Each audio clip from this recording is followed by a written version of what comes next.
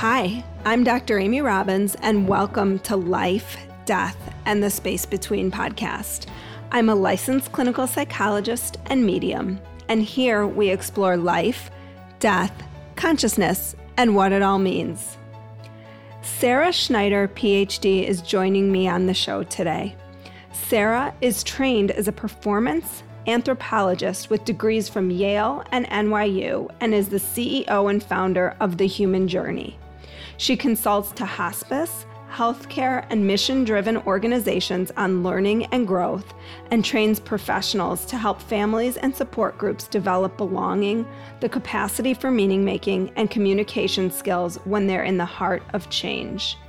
The proprietary The Human Journey experience that she created, designed, teaches, and licenses to organizations and individual practitioners has been called a brilliantly crafted family tool and celebrated for its permission giving to participants, allowing them to identify the level of openness, vulnerability, and sharing that feel right to them. An experience that, when used in the hospice setting, patients may need more than the morphine. Welcome, Sarah, to the show. A few things to talk about before we get started with today's episode. If you have not subscribed to my newsletter yet, I have some exciting things coming out in the next weeks, months. Unclear how long it's going to take me to get it together, but there will be some stuff coming out and I don't want you to miss it. So head on over to dramyrobbins.com and subscribe to my newsletter. And I also wanted to tell everybody about an amazing opportunity with IANDS. IANDS is the International Association for Near-Death Studies, and their 2020 conference is online. This year's theme is Unlocking the Healing Wisdom of NDEs, and the program is packed to the brim with fantastic speakers and experts to guide newcomers and seasoned experiencers alike through the mysterious worlds of near-death experiences, spirits, and the afterlife.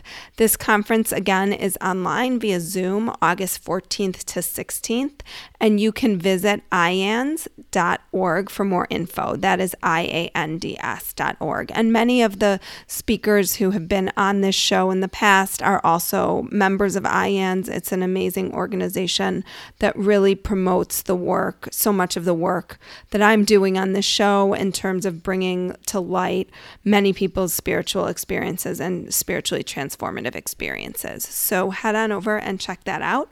And now to today's show.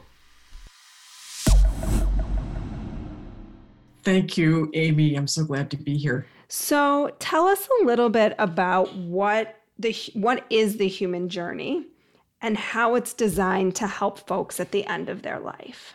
Sure. The human journey is a total system. It consists of a designed 2-hour experience, usually about 2 hours, that has a specific facilitation method, and it has the materials that support that method. So if you look at the human journey from, say, 20 feet away, it looks like it's an interesting and really artistic board game that happens to have an extra person who's the conductor of the human journey, the person who's facilitating. But as you get closer to it, it actually is a lot more like being in the midst of a play rehearsal. You see people figuring out who they are and who they are to each other, and then going through a process that's actually structured into 3 acts, like a 3-act play. And it takes people into meaningful engagement with each other and leads them through to a resolution in the way that a theatrical experience does. So is it to help them resolve issues that they may have had with one another in their lives as one member is sort of transitioning to death? Or is it just to deepen the relationship? Kind of what's the purpose? The purpose is largely to help individuals make meaning at an incredible opportunity for doing that. I think for a lot of us, as end of life approaches for ourselves or for people that we love, the pain is so strong that it's hard to do the meaning making that's available. So the human journey is really designed to help people take the opportunity of an approaching death to do meaning making individually and to develop I want to say a rootier, a deeper sense of belonging with those around them. yeah, almost as an antidote to the fragmentation into different griefs that is sometimes likely to happen in the face of a loss. Do you have to wait until someone's dying to do? I mean, this sounds like it would be great work just to do in general. That's exactly right. And it's interesting because a lot of people who have taken part have said, why are you focusing on the end of life? It actually would be good for any family to do or any group to do. And that's absolutely right. The human journey does not mention death. It does not mention sickness. It takes on its particular character by the situation in which it's played. The context is really important. I happen to have a really strong interest in end of life, and so have been somewhat focused on making a difference there. But it actually is also relevant in any situation in which particularly an individual's shift of identity or shift of status may mean something for the family in terms of adjustment or reconsidering their own identity in ways of belonging. So yes, it's good. It's good for really any group. So it could be used if someone was experiencing like a job loss or a terminal illness or any illness, really, right? That shifts the dynamics. Yeah, and I've also considered it in situations where people are returning from a rehabilitation of any kind, from addictions treatment, even from incarceration, where they're returning to a family that may perceive them one way while they perceive themselves in another. So can you explain a little bit? I know when we did our pre-call around this, we talked about how it's structured around the notion of the hero's journey. What is the hero's journey, and how does that look in terms of this process for someone or for the family? The hero's journey was made famous by Joseph Campbell in the kind of the mid-20th century, but it actually is an older construct from nearly, I would say, 80 years before, something like that, 80 or 90 years before. Joseph Campbell made it famous. So an anthropologist named Edward Burnett Tyler named and identified this almost universal structure to folk tales around the world, where you'd have kind of an innocent hero who would receive an opportunity to leave the home and engage in adventures, slay, dragons metaphorically or literally, and then having grown in wisdom and in gifts, returns to the family in order to share the gifts that he has received as a changed being. And you see that structure in many, many stories, and particularly much screenwriting and many movie stories as well, and a lot of playwriting as well. It's also used a lot in video games in a somewhat transformed form. And so the hero's journey was a format that I wanted to use here because I found it a very persuasive answer to a question that I was asking myself early on, which is what is a way to tell stories that actually heal and that act as a healing structure, not just for the person sharing, but for the community listening. So the genesis of my own project really was thinking about how do people deal with hard times, and how do they share in a way that not only repeats the story for their own sake, but actually brings it forward and acts in a transformational way for everyone. So what does this look like specifically in this process? The human journey is, as I mentioned earlier, it takes place along the structure of a 3-act play. And within that 3-act play, there are the stages very subtly placed in of the hero's journey that are layered underneath that 3-act structure. And so you start developmentally, you start in a rough life cycle structure with remembering the innocence, the gratitudes, the gifts of youth, and then moving through. And even when those gifts are hard to bear, they're not always things for which we're originally grateful. Mm-hmm. And then moving toward, by the end of Act 1, essentially the call to adventure and the need to differentiate, to become autonomous, and to strike out for the values for which one is ready to stand, and to make the hard decisions as an adult that one is ready to make. So it actually follows that structure. So that's phase 2, is kind of coming into adulthood, I guess, or? Coming into adulthood and the decision-making that ends up shaping our own characters. And each person engages in this process? Is that how it works? So like if my loved one is dying, I'm engaging at it so they can deepen their understanding of me, and they're engaging at it so I can deepen my connection or understanding of their experience. Is that? Yeah, that's right, Amy. That's right. And so in a way, it's almost like a form of parallel play in a sense. And at the same time, as I engage in it, in a sense, I'm talking to myself. I'm deepening my understanding of myself as I go forward and doing it in a way that others can understand. So from the point of view of end of life, if the person who is dying is able to see that the family is starting to make meaning out of this experience, that not only are they experiencing the loss, but they're able to make meaning, and then they're also able to engage with each other in a meaningful way. That's another wrinkle that I'd love to share with you about how the human journey works with the hero's journey. As the person dying is able to see that, they in a sense have permission to die. They don't necessarily feel that they have to stick around in order for the family to have a life forward, because the family is starting to live that out in their presence. What a beautiful gift to everybody in that process, because I think a lot of people, when they're talking about the dying process or talking about their loved ones not being ready to let go, it sounds like you help make that happen in a real meaningful way, not just someone coming by the bedside and saying, oh, it's okay, you can go now, but really deepening that. And one of the things that I've learned in interviewing people for this podcast is that if the body and the soul aren't both ready to let go, you won't die, which is interesting. But exactly. I mean, this is brilliant. I think it is meaningful because they are enacting that permission, as you say, rather than merely saying it. The person can feel at a very deep level, at the soul level or at whatever level it may be, that it's okay, that they're going to be okay, and they can envision that a future is there beyond what may seem like beforehand the closed door of the approaching death. So what is the third part? So the first part is sort of reflecting and looking back and thinking about your maybe early life and what brought you joy or not joy, pain, joy, pain. Then the second part is sort of the decision-making, moving into adulthood. And then what is the third part of the journey? And in the third part, which I like to call the third act, it is a process of even greater engagement. Each of the acts has a kind of choreography of how interaction happens among the members. So they kind of work on their own very much in the beginning, and then they slowly start building the web of connectedness over the course of the three acts.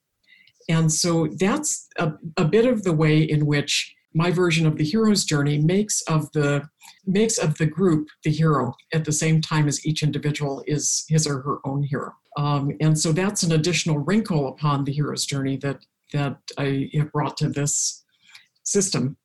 And when they get to the third act, what they're doing is co-envisioning a positive future for themselves as a family or a group organism going forward.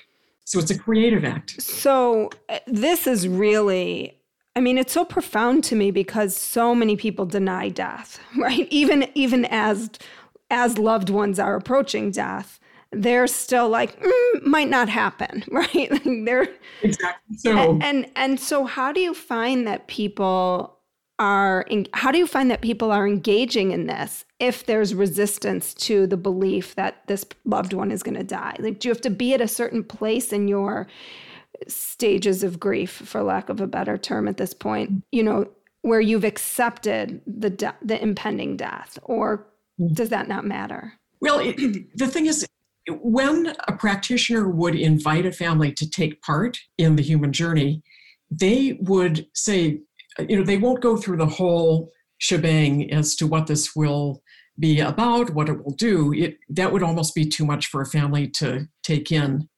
as they have a family member who's so ill.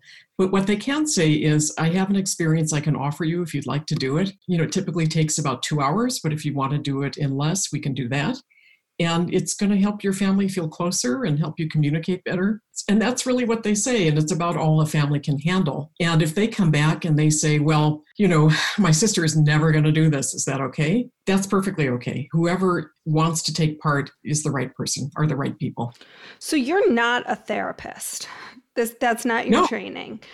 But you're an inventor of, and the human journey is sort of a social approach to healing. You've said that you identify yourself as an artist whose medium is groups. So can you explain what you mean by that? Because I think people often think that individual work is really where, like, you do your individual therapy, and that's great. And I'm an individual therapist. I see individuals, but group work is so powerful. So can you Can you speak to that a little bit? Sure. I mean, in a sense, the human journey does some things that are common with things that therapy would like to be doing too, which is helping people soften, attune to each other, connect, gain insight, deal with in a sense, what they're dealt in life. So all of that, is also within the realm of what the human journey aspires to do. But it was always I always intended it to be conducted by citizens, not by professionals per se. People who had, at minimum, just two basic skills: that they were warm, that people felt good around them, and that they could keep a firm hand, so that the many measures that are in place to keep the experience safe for people would be absolutely observed, that the ground rules were sacrosanct. And so if they could be both warm and firm, in a sense, it makes them sound like a cold marshmallow or something. But no, I think actually warm and firm is like the best way to be in life. So that's what they need. And some therapists are not that way, and some people who are not therapists are that way. And so it isn't completely coincident with being a therapist. I think of it much more as a ritual, like a rite of passage for the group, where they're shifting their identity from a sense of aloneness and fragmentation to one of understanding that the boundaries of the selves are not as firm as they might appear to be from the skin in which we're bound. Well, and there's so much too, as I know, as people transition around oneness, right? That if we could see ourselves in each other and see ourselves as one, this world would look so much different. And so I think it's just amazing to be able to give that to people at the end of their life in that way. Mm-hmm. And how does sort of playwriting and directing and anthropology and facilitating all play into this? Yeah, it's funny because for me, they all feel we were talking about oneness, but they all feel of a piece to me. I started early in my career doing this doctorate in a field called performance studies, which links cultural anthropology and fieldwork in particular with arts disciplines. And I had been a theater person. I had started as a singer and dancer, and then quickly discovered that my perspective was much more systemic, that I really liked thinking about how the whole worked together. And directors get to do that. They get to look at the bodies on stage and think about how they relate to each other and how you create meaning by how you arrange them and how you highlight one thing and then another. And so the directing felt very much like, in a way, a kind of experience design, which is a term that's heavily in use now, but it wasn't, some years ago. What does that mean, experience design? Experience design is giving thought to how a receiver actually goes through an experience, whether it be, the experience of a game or the experience of being in a store. Experience design is used a lot in commercial settings, or of buying a cup of coffee, an expensive cup of coffee, things like that. So you could have experience designers thinking about what does the coffee buyer know about the company before they go? What are the experiences they go through the drive-through? What's the experience of handling the cup? And go through and create each of those pieces. Gotcha. Okay. So that was part of it. And then I taught both drama and performance studies. And then did also kind of, I lived between academic life and consulting life, where I was also designing meetings and helping people think about how to solve problems in groups. And so the human journey actually brought all of those different elements together.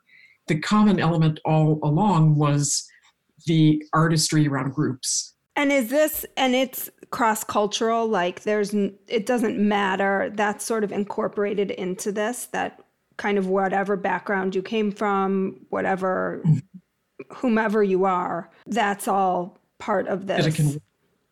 Yeah, it's been tested across a variety of different groups. That's not to say that it's a universal application, but my attempt has been, particularly with regard to spiritual diversity, to have it be as welcoming as possible.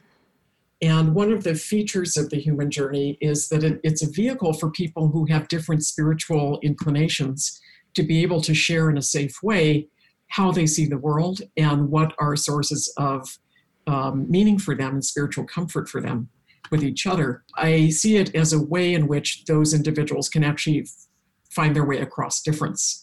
And what do you see as sort of some of the spiritual underpinnings of the human journey? In about 2000, I got very interested in yoga philosophy and fell into, it feels like I fell into a yoga practice that was very serious.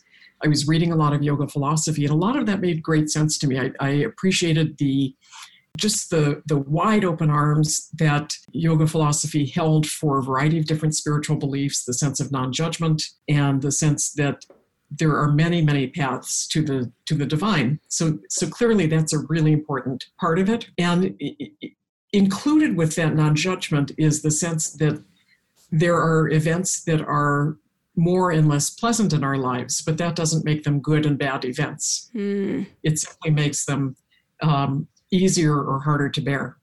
So there are activities in the human journey that emphasize that kind of equalization of life events, in the same sense that death and dying are not a tragedy. They're actually part of the overall design of being alive. The things that are darker in our experience are not tragedies either. They're part of the design. How would one, if one wanted to become you have to be trained in facilitating this process? Is that?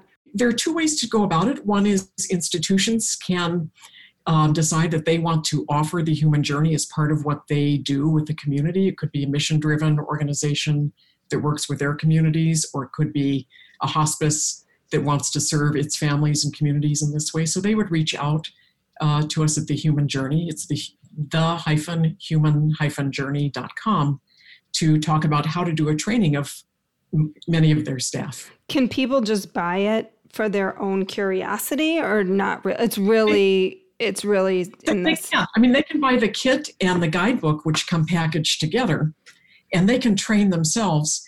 But people seem to do really well with coming into individual trainings, which they would do also by coming to the same website and signing up for public trainings as an individual.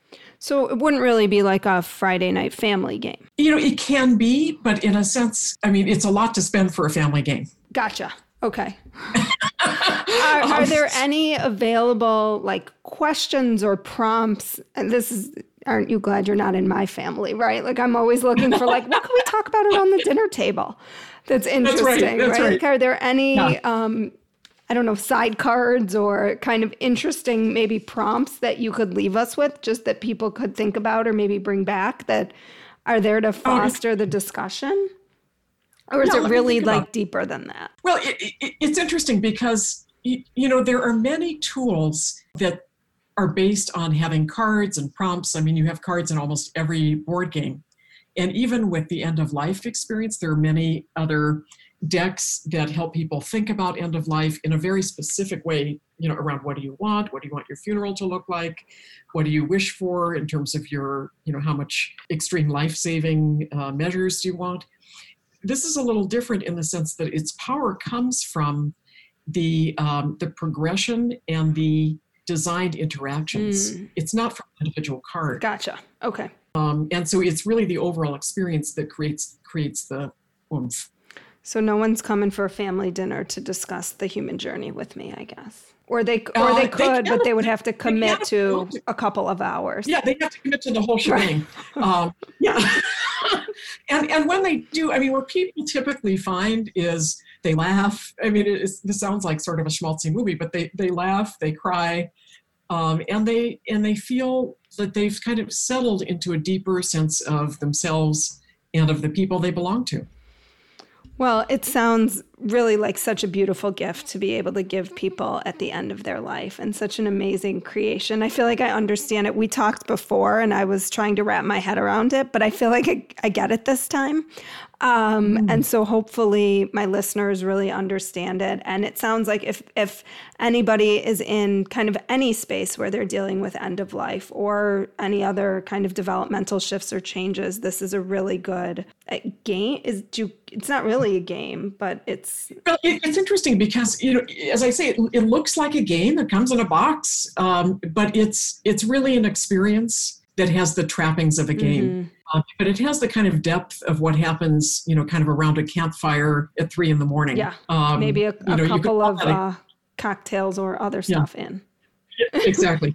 And so, especially during this time, I'm hopeful that people who are not professionals will want to use it as a way to help the many among us who are dealing with loss of many kinds in isolation, as a kind of a citizen effort. Well, so if people are interested or want to find you, it's the human-journey.com. It will be in my show notes. Is there any other way they could find you, or is that mainly the best way? They can always write me at sarah@the-human-journey.com. Okay, perfect. Well, all of this will be in my show notes. And thank you so much, Sarah, for this enlightening game experience that you've brought into this world. It's pretty remarkable. So thank you. Thanks so much, Amy. Like what you heard today and want to hear more? Wondering what comes next and what it all means? Head over to Apple Podcast, Spotify, Stitcher, Google Play, or anywhere you get your podcasts and hit subscribe. Also, if you could take a minute to rate and review my podcast, I would really appreciate it. Stay tuned as we continue to explore life, death, and the space between.